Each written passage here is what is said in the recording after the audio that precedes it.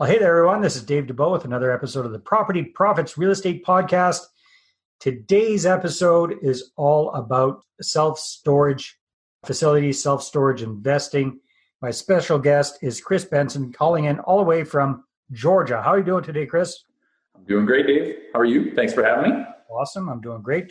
So first of all, for folks that aren't familiar with self-storage as an investment class, why are you so enthusiastic about it? Why do you think this is such a good place to invest when it comes to the real estate space? Well, I think it's interesting. I'm a data guy, Dave, right? So I try to make most of my decisions rooted in data. And so what's interesting with self-storage, and I can give you the link to this data set, but the National Association of REITs tracks all of the publicly traded REITs across all the subsectors. And if you look at the historical performance of self-storage comparatively to, call it the four major food groups, multifamily, office, retail, industrial, self-storage has outperformed all of them in the last 25 years. They've done just under 17% as a REIT, where apartments have been closer to 13, retail and office were in that general vicinity too. So everything's performed well, but historically the performance has been great. The second thing that I always look for, I'm a big believer that things that are going to happen have already happened. You just have to look in the past to find them.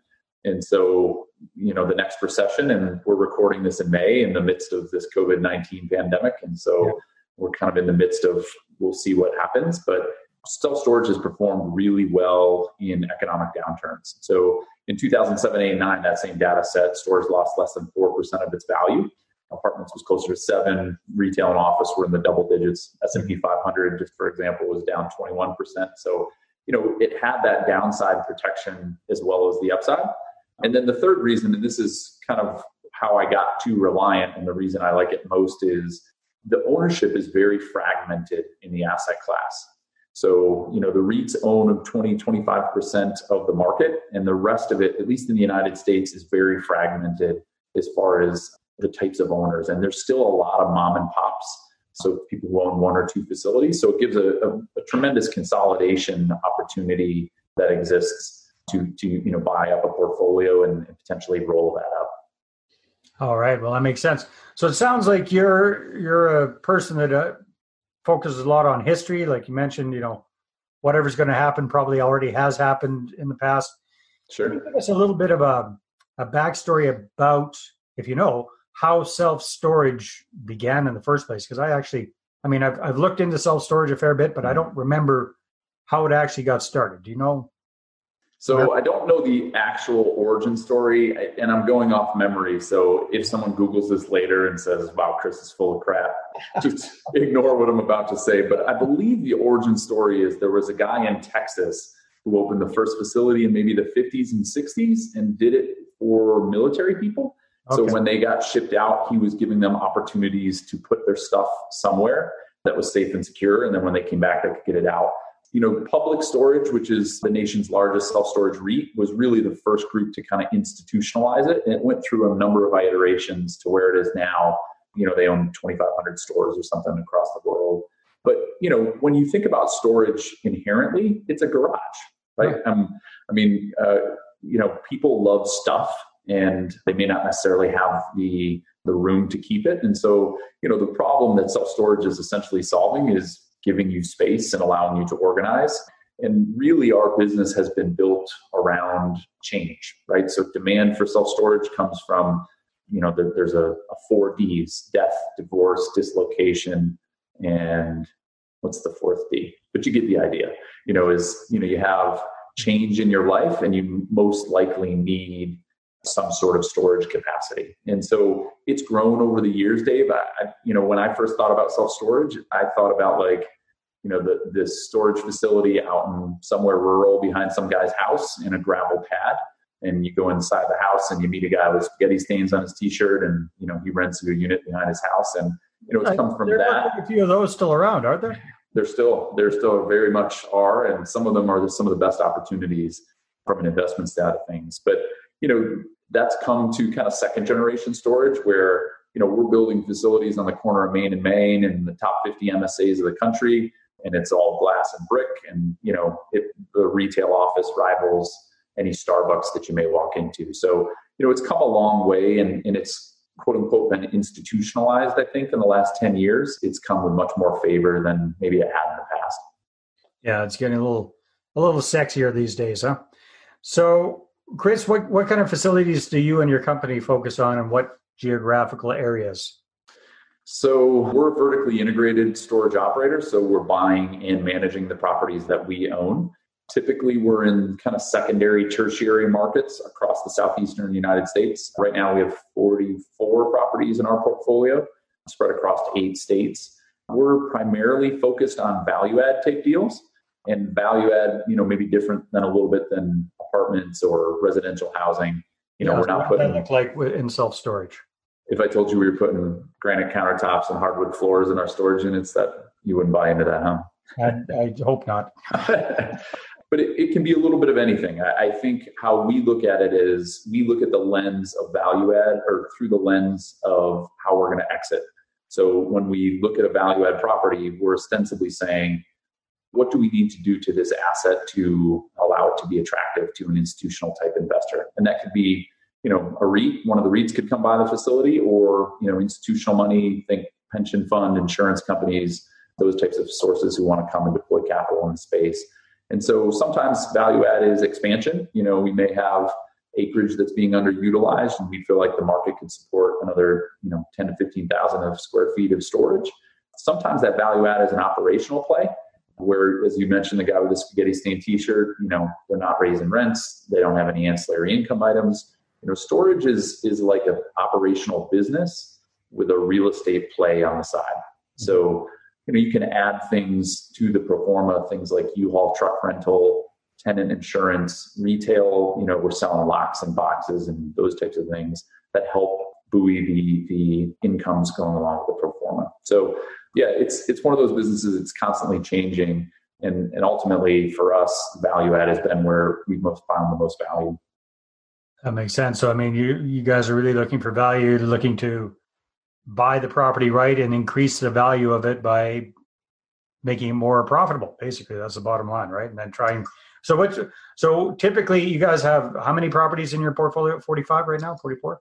Yeah, 44 that we own, and then I think we have 4 that we're third party managing. All right. And are you planning eventually to sell the whole kit and caboodle in one fell swoop, or you sell off the assets as you've increased the value? I would say that we're kind of opportunistic in that regard. We just sold at the beginning of March a 14 property portfolio to one of the publicly traded REITs. There's certainly some additional value you're going to get, at least right now in the market, for a portfolio level sale. As you kind of get into the bigger numbers, there's more value to large institutional capital, the bigger the portfolio can be. So, I would say that we're opportunistic, and we look, if we can maximize the value of the property by an individual sale, we'll do that. If we can bundle a couple together, a lot of it, Dave, is geographic as well, right? If you're looking for someone to purchase a bundle of assets, they want to be able to say, okay, this makes sense for us geographically to come into these 3 states, or, this 3-hour radius. So I think we look at it with a little bit of a lens, a little bit different in each situation. So Chris, yourself personally, how did you get hooked on the whole self-storage space in the first place? How did that come to be? Well, as a real estate investor, I kind of got into real estate. My background in college, or right after college, was in sales. And when I turned about 30, I realized that I probably couldn't do that another 30 years. I was making a bunch of money, and, job was great, but my lifestyle was awful. I worked a lot. So it was for me about, building freedom and, being able to control my time, and real estate made sense, just as far as being able to create passive income. So I started in residential. We owned some duplexes. Very quickly, I realized I hated that, and it wasn't going to be scalable for us. There was a quote that I heard. Like dealing with tenants and toilets. Yeah, there was a quote that I heard that really kind of solidified for me, which was, big deals and small deals are the same amount of work. You just make less money on small deals. And so we got into commercial multifamily. It's a longer story than we probably have time for, but we ended up developing a 64-unit apartment complex. And that's kind of where the bells went off, where I said, oh, this is how you scale in real estate. And so we invested in multifamily for quite a few years. And then, as you probably know, cap rates have compressed in multifamily. It's become very, very competitive and tough to find value. We'll see how COVID affects us now. But, so I started looking at other asset classes, and the data that we started with, Dave, those 3 reasons were really how I made the transition to self-storage. And first, I was a passive investor, actually with Reliant. I went out and talked to a whole bunch of different self-storage operators. I like the guys here at Reliant. And after a couple of years, they needed some help raising equity and building out their investment platform, which I had some experience with. And so that's how we joined the company. So, in the last 5 years, we've done just over $650 million in transactions, buying and selling. So we've had a lot of velocity in the space, and we're curious to see kind of how the next 90 days go with what's going on with COVID. Well, that's a good question. How do you think, because you touched on a big point, the demand for self-storage is based on the fact that we as North Americans buy a lot of shit. I mean, that we just clutter up our lives and we run out of places to put it. And our own garage, I mean, you look around any neighborhood, most of the cars are parked outside because the garages are full of crap. The stuff that doesn't fit in our own garage, we have to go put in self-storage. If the economy really constricts and we can't buy as much crap as we normally buy, how do you see that affecting self-storage? Well, again, I can give you my gut, right? Yeah, that's all I can ask you for sure. I mean, I think the data suggests that in 2007, 8, 9, right, the last financial impact, storage did really well, right? Because people were downsizing, people were moving, that change was creating demand for storage. With this particular impact, so far so good. It's May 21st, and we've seen very minimal impact on revenues and collections and even delinquency. I was talking to our director of operations this morning, and he has fielded about 40 calls of people who are saying, hey, I need some sort of break. And, we have 44 properties and just over 30,000 units. Wow. So it's a pretty small percentage. That's minuscule. But I would say, Dave, that I think it depends how long everything stays locked down, right? As I think we're all kind of holding our breath to say, hey, as the economy opens back up, are people able to generate income? Because if this goes through the summer where, incomes are being constricted, then I think it's not going to matter what asset class we're all in. There's going to be some catastrophic effects to that for sure.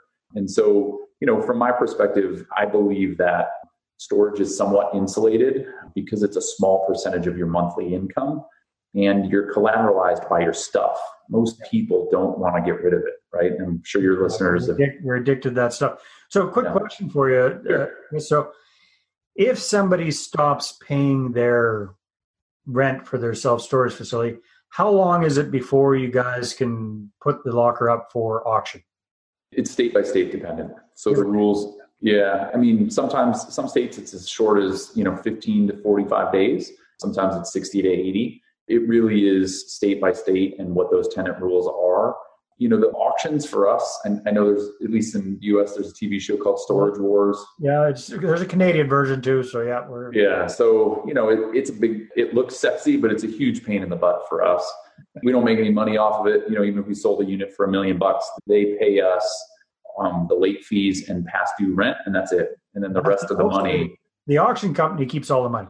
No, actually, the tenant is supposed to get all the money. Really? So the auction company makes a percentage on what they sell it for, pays their fees, it pays us our fees, and then the money goes to the state, and the state tries to track those people down. The state supposedly gives it to the tenant.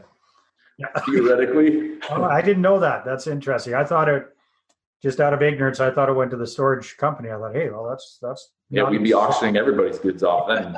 Yeah, you'd be encouraging people to default. All right, well, that makes sense.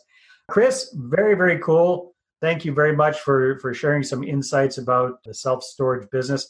If people want to reach out, they want to find out more about you and Reliant, what should they do? For the Reliant side, if you're interested in our platform, potential investments with us, they can go to reliantinvestments.com. There's a bunch of free education on there as well, some videos in regards to what you should know as far as commercial real estate investing. And then if you're trying to connect with me personally on LinkedIn, we're pretty active. We do a fair amount of posting there. And my name's spelled with a K, so it's KRIS. But if you search that and Reliant, I'm sure you'll be able to find me. Awesome. Thank you very much for sharing your knowledge. Yeah, my pleasure, Dave. Stay safe. You too, my friend. All right, everybody, take care. Stay safe, and we'll talk to you on the next episode. Well, thanks very much for checking out the Property Profits podcast. If you like what we're doing here, please head on over to iTunes, subscribe, rate us, and leave us a review. Be very, very much appreciated. And if you're looking to create a regular flow of inbound investor inquiries about your real estate deals, then I invite you to attend one of my upcoming live online demonstrations. And you can check that out at investorattractiondemo.com. Take care.